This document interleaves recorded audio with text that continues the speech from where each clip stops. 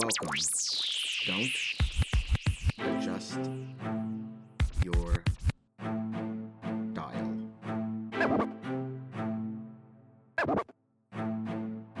Lo-Fi Poli-Sci coming at you, Michael Pickering here, talking about our famous question, what's going on in the world today? And it's time for Tuesday's Top 10 list, my friends. Last week, we did the 10 countries who spend the most on education. Today, we do the 10 countries who spend the least on education. And is the U.S. on this list? Was it on last week's list? Wait and see, or go back and check it out. And our data come from the World Bank and range from 2019 to 2021, because not all countries report how much they spend on education every year. And it is government expenditures on education as a percent of GDP. So all the money a country makes in one calendar year, what percent of that did government spend on education? That's what we're looking at today. Let's go. Coming in and tied for number 10 is Myanmar and Bangladesh, with their governments having spent 2.1% of their GDP on education. Coming in with a three-way tie for number 8, Sri Lanka, Bermuda, and Mauritania, having spent 1.9% of their GDP on education.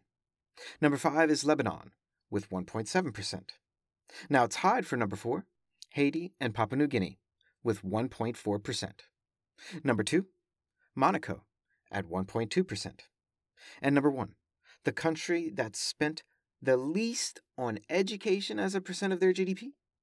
Is it the United States? A 10 count to see if you can guess. Go.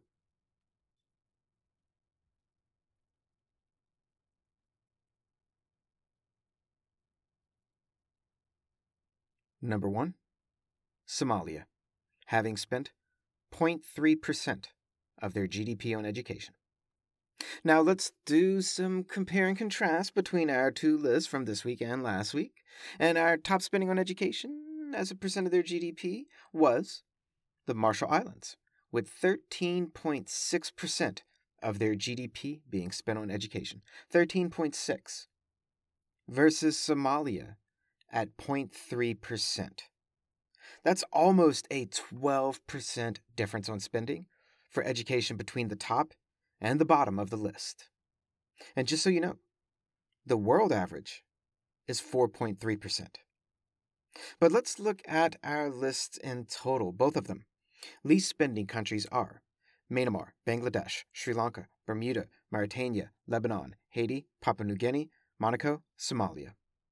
The most spending countries are Lesotho, Belize, Botswana, Sierra Leone, Namibia, Federated States of Micronesia, Bolivia, Kiribati, Solomon Islands, Marshall Islands. There's no regional similarities within our list, or between each list. You could say that maybe these countries in both lists have smaller populations, but since that's true for both lists, it doesn't really explain the differences as far as why which group of countries goes on which list. And it makes you wonder, what aren't we seeing in the data? What's really affecting a country's level of spending on education? Is it development?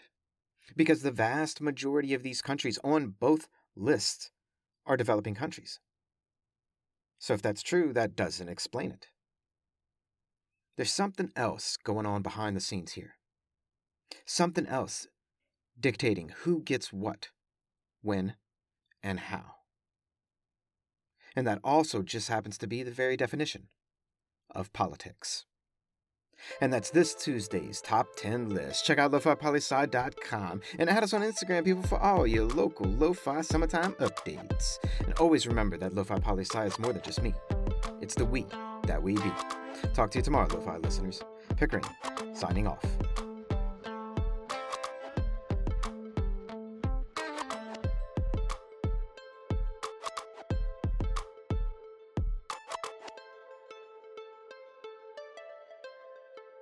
A little after the show info for all you who stuck around. I know you need to know, so I'm going to tell you. The U.S. data, you may be wondering? Well, the World Bank doesn't have anything newer than 2020 numbers because Apparently, we didn't feel like sending the World Bank our numbers. But let's take a quick look. The U.S. in 2020 spent 6.1% of our GDP on education, ranking us as number 39. And our GDP was, in 2020, 21 trillion, 21.06, meaning the U.S. spent $1.281 trillion in 2020 on education during COVID. That's what this means. Now, how does that compare to before? Well, in 2014, we also spent 6.1% of our GDP on education. But then it dips down in 2014, and it does not come back up to 6.1% until 2020 when COVID hits.